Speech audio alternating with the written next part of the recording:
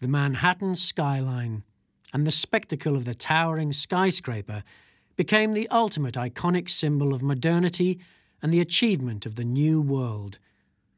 Its characteristic tower structure and ziggurat setbacks were celebrated in photography, paintings, films, textiles, and imitated in furniture. Even utilitarian objects, such as radios and cigarette lighters, took on the stylized form. America was the country that most spectacularly adopted Art Deco. Seen as the embodiment of youth, power, and energy, it was the country to which others looked for forms that represented a new era. Though the United States did not participate in the 1925 Paris Exposition, the impact of the new modern style on America was immediate and extensive, permeating every aspect of art and life.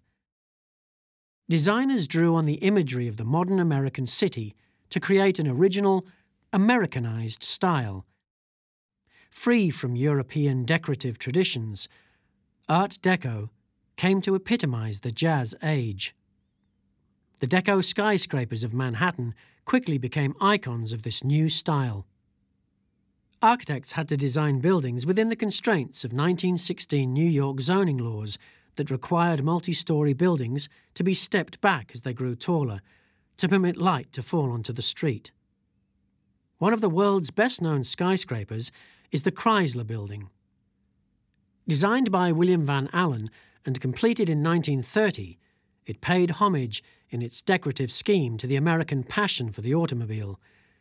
With its distinctive stainless steel pinnacle and gargoyles in the form of Deco eagles, along with the Empire State Building and the Rockefeller Center, these buildings became some of the most enduring icons of urban modernity and American Art Deco.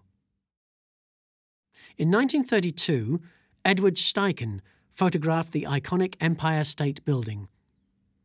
A challenge to photograph because of its scale, height, and the excitement it conveyed, Steichen chose to present it as a maypole. He made a double exposure, presenting it in such a way as to suggest the building's dynamic scale and swirl of movement. For another émigré designer, the Austrian Paul Frankel, the skyscraper was a more vital contribution to the field of modern art than all the things done in Europe put together. The skyscraper allowed Art Deco to become a style of the whole community, rather than the style of a rich elite.